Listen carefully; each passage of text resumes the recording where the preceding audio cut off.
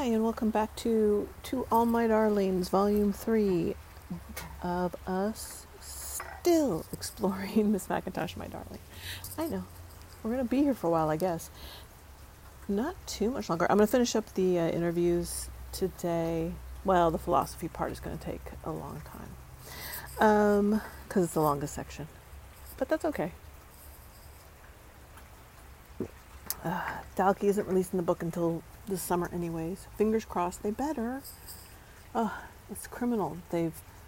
Because now all the copies, it seems like there were copies that were more available before, used copies. I mean, I paid $50 for mine. So, but it seemed like at the time that was the most reasonable price, and it seemed like it was available. And now it seems like it's when they said, oh, we're going to release, like, hang on to your copies, we're going to release a new edition. And so now I'm seeing many more copies that are a lot higher priced, in the hundreds of dollars, and then some, not really, like almost none of them at the price that I got my copy with. So hopefully, better not back out of it. They better get it out by June. I'm just saying. Cracks knuckles. I don't know. So this is going to finish up the interviews. Harp Song for a Radical, The Life and Times of Eugene Debs, the introduction. She had some things in here that I thought at least gave us some insight into who she was and what she was thinking while working on this. I don't think I have anything really. There isn't too much referring directly to Miss Mackintosh, My Darling, but I thought it had some really good information just about Marguerite Young, so I wanted to include it. It's pretty short, too. I definitely just picked stuff out of that introduction to put in here. Marguerite Young dedicated the last 2.5 decades of her life to writing this biography of Eugene Debs. A resident of Greenwich Village in New York City for over 40 years, she became the living representative of its heyday as a literary center. People pointed her out and greeted her on the street. She was a colorful presence, strolling nonchalantly down Bleecker Street, in her long crimson dresses with a gold-embroidered vest, her black Polish nursemaid boots, worn with pink stockings, toes peeking through, and a floor-length red woolen cape thrown over her shoulder. Young had naturally red hair, and when her hairdresser passed away and the beauty parlor on Bleecker Street closed, Marguerite Young bought a wig the same color as her real hair and had it cut the same way. Young's parents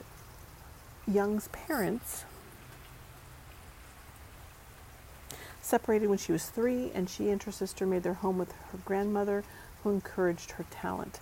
And since I don't know that, I'm assuming since 3 years old she stayed with her grandmother. I don't know that she ever went back with her parents, except when it's mentioned that her mother and stepfather invited her to New Harmony, Indiana, to check out the history of that place. But I don't know at what age that happened. But I'm assuming she was in her 20s. Every afternoon, at the same time, she had breakfast at Reichert's coffee shop on Sheridan Square in the Village. She read all 3 New York papers every morning before work over her innumerable cups of coffee. Marguerite Young was drawn to the larger social issues of the late 60s, the civil rights marches in the South, the mounting protest against the war in Vietnam, and the plight of conscientious objectors. Every issue made her think of Debs. When she was asked to join a panel of women writers against the war in Vietnam, she realized that she was hearing a modern-day recapitulation of all the issues that had motivated Eugene Debs. All of these cultural phenomena made Marguerite Young understand that the youth of America had unconsciously returned in a fragmented way to a deeper ideological bedrock than Marxism, one predating Debs. They had gone back to the utopian ideals of the early settlers and of those mad dreamers who were so profoundly a part of the American spirit. Young saw in all the young people around her a great need for information about Debs and his era to guide them through the present political conflict and chaos, for there had been a struggle and a social upheaval greater than this in the American past. They needed to know about Debs. Adapting the technique she used in Miss Mackintosh, My Darling, Marguerite starts subjectively, deploying a series of multiple consciousnesses, but ultimately arriving at an objective record of events. In contrast to a strictly linear structure, her narrative resembles spokes radiating from a center. Her profound grasp of psychology, I would say philosophy, not psychology. I mean, I know, yes, psychology, that's in there, but I think the philosophy trumps that, especially since she was pursuing her doctorate in philosophy, is revealed by the characters' actions, which then reverberate through the lives around them. So vivid were the ironies and absurdities of history that Margaret Young would burst into hearty laughter and tell them as if they were current jokes. After several bouts of hospitalization during which her condition worsened, her niece, Daphne Noling, with her children, moved as much as they could of Margaret Young's New York apartment to the Noling house in Indianapolis, where they recreated her rooms down to every detail. There they nursed her until well nigh the end.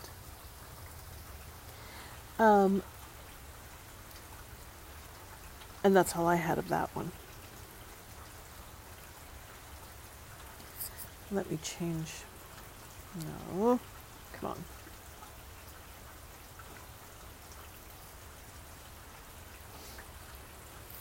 Okay, I need to fix this real quick.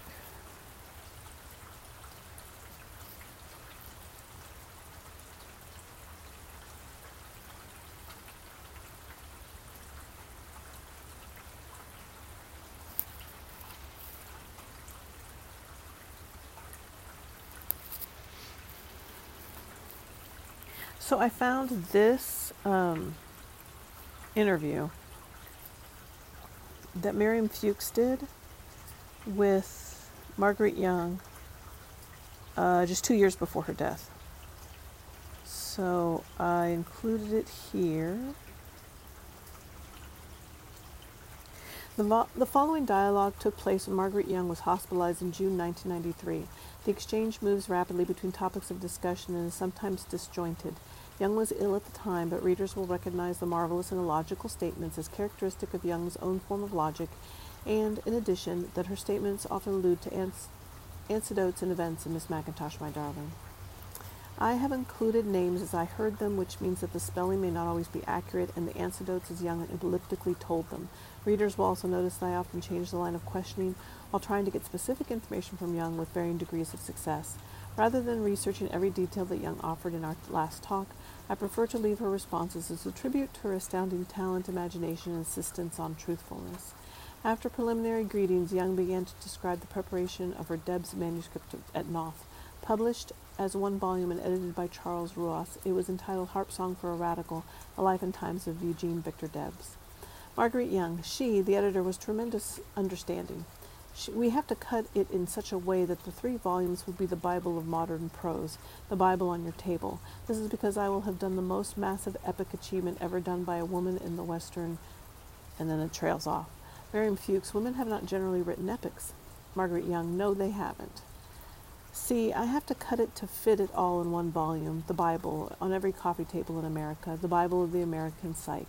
She, the editor, said, what you're really writing about is not Debs, it is America. Well, I knew that. Fuchs, does that mean you have the 2nd volume done? Young, well, for the 2nd volume we have to put in just the first 2 or 3 chapters. It's the best. Fuchs, what is the title of your 2nd volume? Young, well, the first is Prelude in the Golden Key, The Life and Times of Eugene Debs. The 2nd is Oh, Let's See, I Forget. The last is Harp Song for a Radical, from the Pullman Strike. I forget now. It was Mrs. Lincoln, and it has all the many wonderful things about Lincoln that you never knew. The discussion moves to Margaret's friend, the poet Amy Clampett, from whom I had received a letter about her contribution to Margaret Young, Our Darling. Young, I love Amy. You know what happened? Well, I met her the first day I ever came to New York. She was in love with a man, a stone-deaf man, who wouldn't marry her because I don't know whether he said her high heels made too much noise, and her earrings, which is true if you're listening to the vibrations. But she adored him. She cooked spaghetti and meatballs for me the first day I arrived in New York. I've known her since the first day I ever arrived. Fuchs, Dalkey Archive Press recently sent me the manuscript Inviting the Muses, a collection of some of your early writings. You recall, yes, that your stories, essays, and book reviews are going to be published soon? Young, is there one in it called My Grandmother's Foot? Oh, I love that. And that was about Lillian Blumberg. The story is about Lillian and her grandmother's foot, which was accidentally buried in the wrong grave. So when they dug up the parts to attach on Resurrection Day, it was her grandmother's hand. Fuchs, so that story is true. Young, yes, it's true, and I told the story in her voice. You would know it. It was Lillian if you ever heard Lillian talk. And Lillian made a pact that she would allow me to write whatever I pleased. There are many more things I didn't get around to telling about Lillian, but Lillian gave birth to an angel's foot, an angel's wing, and I don't know what else while she was in the hospital with hallucinations. I understand that now. This boy, a young writer, was in love with her and very, very devoted to her. And his mother came and said, well, son, since your baby is only imaginary, a stone baby, you don't have to marry her, you just have to come back with me. He said, Mother, if she loves me enough to have an imaginary stone baby with me, I'm marrying her and I'm going to make it real. And he did. And Lillian went out to Berkeley and she educated that guy and he became a brilliant sociologist. And then she had a daughter by him, a red-headed daughter, and she educated that daughter to be one of the foremost news commentators. I forget the daughter's name. And she died sitting on a park bench in Berkeley with her hand holding on to her little dog. The story is only about 20 pages, and it really is hilarious. I've read it. It is really good. Fuchs, I've begun reading the articles in Inviting the Muses that you originally wrote for magazines such as Mademoiselle and Vogue. There's an article about Marianne Moore in which you describe visiting her in Brooklyn. You wrote, she has a box of wild bird feathers and bluebird's feet. She offered me a bluebird's foot. She offered me some eagle down, which she says is getting scarcer. Did you visit her and did Moore give you a bluebird's foot? Young, yes, although I think she said that it wasn't a bluebird. It was something else much more interesting. I forget now, but whatever I said was true. Fuchs, there's an editor's note somewhere saying that in addition to taking a Ph.D., you've written 2 books of poems, taught school, worked in the stock market, and in an electric chair factory. I didn't bring the note with me, and now can't remember if it really did say an electric chair factory, or whether I'm veering off into my own imagined memories. Can you help me out here? Young, it was a chair factory, but I never did take a Ph.D. I did all the work and walked out on it. I wish I hadn't, but I did. I did all those things. You worked in an electric chair factory? Young, oh yes, when I was first out of high school, and that was the most interesting, strange, horrifying experience, and Carson McCullers thought it would be smart to tell everybody that I used to work in an electric chair factory. Fuchs, did you also work in the stock market? Young, yes, David L. Payne. He was writing his memoirs, and I wrote his biography. He said to put in a lot of stuff about early Indiana and how beautiful it was. He was very funny. Oh God, I worked for him for 4 years without a vacation. Fuchs, in those magazine articles, surely you were laughing to yourself at how the editors and readers would receive the fantastic anecdotes in them. Young, it was all true. If I said I saw it, I don't remember now. I ought to read those pieces sometime. The bus driver, too. I briefly read aloud a few passages from Miss Mackintosh, my darling. Young, well, it was said to be true. It was a legend, you know. What I liked was the girl who was going to take the football team to heaven. Cedar Rapids. Oh, see the rabbits. The little boy thought he was going to see the rabbits. I heard that. Don't you know where the girl was dancing? You know the man who measures the wind tonnage of music over the Brooklyn Bridge? It's true. And you know Harpo got inside a bicycle wheel with his harp. It's true. Everything I've written is true. I don't make up anything. Fuchs, why did you open Miss Mackintosh, my darling, with the young couple Madge and Homer? Young, I was looking for the model Middle West, remember, but I never found it because there isn't any. Fuchs, yes, I do remember, and I suspect that most readers have been struck by the degree of violence. There's Gertrude who murders one husband, then marries his brother, then kills him too. Young, yes, well, it's true, by the way. Fuchs, why did you write so many book reviews? Young, I was a book reviewer for the New York Times and the New York Herald Tribune. I got a lot of money, but the reviews meant a great deal to me. Also, the work gave me a chance to write, like The Death of Virgil, beautiful reviews for people who needed them, like Kurt Wolff. I very much enjoyed writing them. And Marianne Hosser was a person I wrote about. She is a wonderful writer. Fuchs, what about the story Old James? It is raining cats and dogs today. That's what you're hearing in the background. Young, yes, this is a personal favorite. That was in the anthology of the best. I could have edited that piece if the editors had known I wanted to. I like to write about books, and I made money that way, and it was years before I got any money from anybody else. No, it wasn't a drain on my energies. What drained my energy was teaching in 3 or 4 universities, going way out to the Fordham campus and then Seton Hall in Great Neck. It was awful. Fuchs, is Angel in the Forest a defense of utopia or a defense of socialism? Young, neither one. It's just the way I saw things, by putting in everything I could. Fuchs, is the story of the 7 suitcases in Rome true? It was told in the jacket copy of the first edition of Miss Mackintosh, my darling. It says that 7 suitcases of the manuscript were lost in a train station in Rome, but located by 7 men from Cook's, who had to use 7 wheelbarrows to retrieve them. Young, true, but it was Gare Lazare in Paris. I think in the palace. Peter Prescott said in his review, good God that they had remained lost. Fuchs, how does your prose in Deb's book differ from Miss Mackintosh, My Darling? Young, it's just as beautiful in some ways. Well, it's equal. It is not. None of the books, by the way, not one of them is. They remain at a high level, and that's what she, the editor at Knopf, says makes it so beautiful. Utopia is not the realization. It's in the words. Only in words do they exist, because when you get there, it isn't what you thought it would be. That's what Walt Whitman said, too. Fuchs, so in the Debs manuscript, is your emphasis really on utopia? Are you using Debs and socialism as particular manifestations of utopianism? Young, it's the tragicomic history of American socialism. Prelude in the Golden Key. I forget the second volume, but it's lovely. And the third, Harp Song for a Radical. Fuchs, you once said to me that Miss Mackintosh was the one character you most nearly invented. You knew the others, but she was your invented character. Why was she in particular the invented character? Young, that's right. I don't know.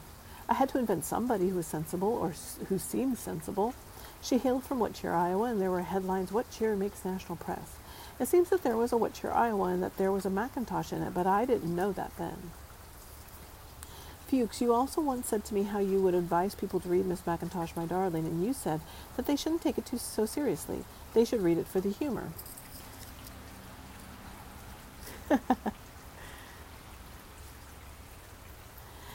Young, they can always read it again if they like it. At different periods in your life, you see a different book. That's awesome. Fuchs, do you consider yourself to be a writer of humor? Young, absolutely. I don't think there is such a thing as tragedy. It's tragicomic.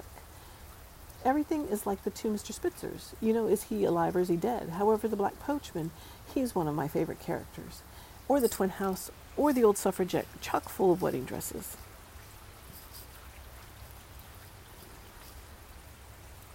Fuchs, does your Debs manuscript include independent sections as Miss Mackintosh, My Darling does? Young, absolutely. Did I tell you that I've returned to writing poems? It's very funny. I found out that I can write beautiful poems, very different from what I wrote a long time ago. She begins to recite them. This is I, Louisa May Alcott, who should be called. This is I, Louisa May Alcott, who should be called Louisa May not Alcott, in view of the prohibitions placed upon the children of 3, to confess her sins and make her feel that it was progress, and repent. The poetry is very wonderful, and all these ladies, all these people rather, are people who recur in the Debs manuscript and are his immediate background. Fuchs, are all of your recent poetic voices those of women? Young, there are 2 men. I can't remember who they are now, but I wrote one. It really is beautiful. One of them is 4.5 pages. Another is I, Susan B. Anthony. I, Susan B. B-E-E, in her bottom Anthony. And I, Harriet Beecher Stowe. That's the one I love the most. And on and on. I, Margaret Fuller. I, Josie Baker. Fuchs, have you written I, Margaret Young? Young, no. Fuchs, what made you return to poetry after all these years? Young, because I know how to do it. I found that I can write poetry. It's as easy for me, and good poetry, this is a beautiful poem, is rolling off a log. And all these men and women are in the background of the Indiana and America from which Debs came. They are the background of the times. They are really beautiful. Fuchs, are any of these speakers or characters in your work extensions of yourself? Young, I don't write about myself. I never did. You've been doing that for Marguerite. The conversation continues briefly about Young's age, then comes to an end. Marguerite Young died 2 years later in 1995. Miriam Fuchs, Associate Professor of English at the University of Hawaii and Associate Editor of Biography, publishes in the fields of life writing and modern literature. She edited Marguerite Young, Our Darling, Tributes and Essays, and co-edited with Ellen G. Friedman, Breaking the Sequence, Women's Experimental Literature. Her book, The Text is Myself, Women's Life Writing and Catastrophe, is forthcoming from the University of Wisconsin Press, 2003. And then I have a link, because it's on where I found this interview was on the free library. All right, and then we are in, which I don't think I have time. I have a couple minutes. Okay, so part 5 is the symbolism in Miss Mackintosh, My Darling. Marguerite Young studied epic literature at the University of Chicago. Symbolism plays a heavy role in Miss Mackintosh, My Darling. Listed are a few examples of recurrent words from the book that are either given explicit symbolism by Marguerite Young or are other common symbolism for words which were pulled from resources that seem to fit the direction of the novel. In the essay on Teaching from Inviting the Muses, Young says great literature is the repository of the wisdom of the human race and reaches far, far back into the mists of time. To her, the poetry of prose is self-discovery through the rendering of thoughts into a stream of consciousness which can build a world and exist alone when the writer is no more. Words were found with the search function in a PDF copy of the book. When possible, the frequency of a specific word was counted. Please note that the Kindle ebook on a Kindle will only show the first 500 entries of a specific word. I tried using the Kindle to begin with, and then quickly found out that when you search for something on the Kindle, you only get the first 500 entries, 500 instances of the word. Even if I did it on a computer, like I have the Kindle app on my computer. So I set about converting the EPUB to a PDF and then using the PDF, which is really cool because the PDF will give you a frequency of the word. So I could even look at how frequently the word was used in what sections of the book, which is pretty interesting. So I do some things here, but I'm not going to read them. I don't think. So I can read like some of the things that are like angel, bell, bellrope, bird, blackbird, blossoms, boxer, branch, bridge, butterfly, canary, Mr. Chandelier. I put the instances when they were used, unless the word, of course, okay, so the one limitation of it is that if a word makes up the part of another word, all of that is counted. So everything's given in approximates. I did go through on some of these. Okay, so the symbolism has this section, which includes the names. And then I get to something longer, like, let's see, all of these are pretty short. They're not too long. And they go all the way, they're in alphabetical order. So, but there are some big concepts in the book. And at first I had them in the symbolism section. But then, so if you go through the symbolism section, or it's kind of an index, not really because I didn't put any page numbers on, but the Kindle copy should be released. So you want out? Okay, baby, I'll finish up and I'll take you inside. Okay. He got wet. I'm sorry. So there are concepts like time, space, reality, dream, memory, consciousness, unconsciousness. So those big themes that are in the book, I felt fit more in the philosophy section than in the symbolism section. So what I did was literally typed in time, and then I went through all the entries for time. Sometimes there's like 1,000. I went through all the entries and I pulled out the quotes that seemed to give an idea of what Young was striving for, what she was trying to communicate through it.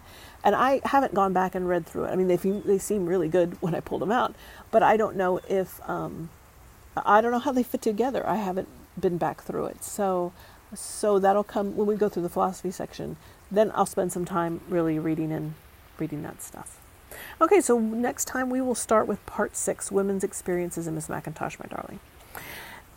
Excellent. Thank you very much. That wraps up part 4 and 5. Have a great weekend. Thanks for listening. Bye.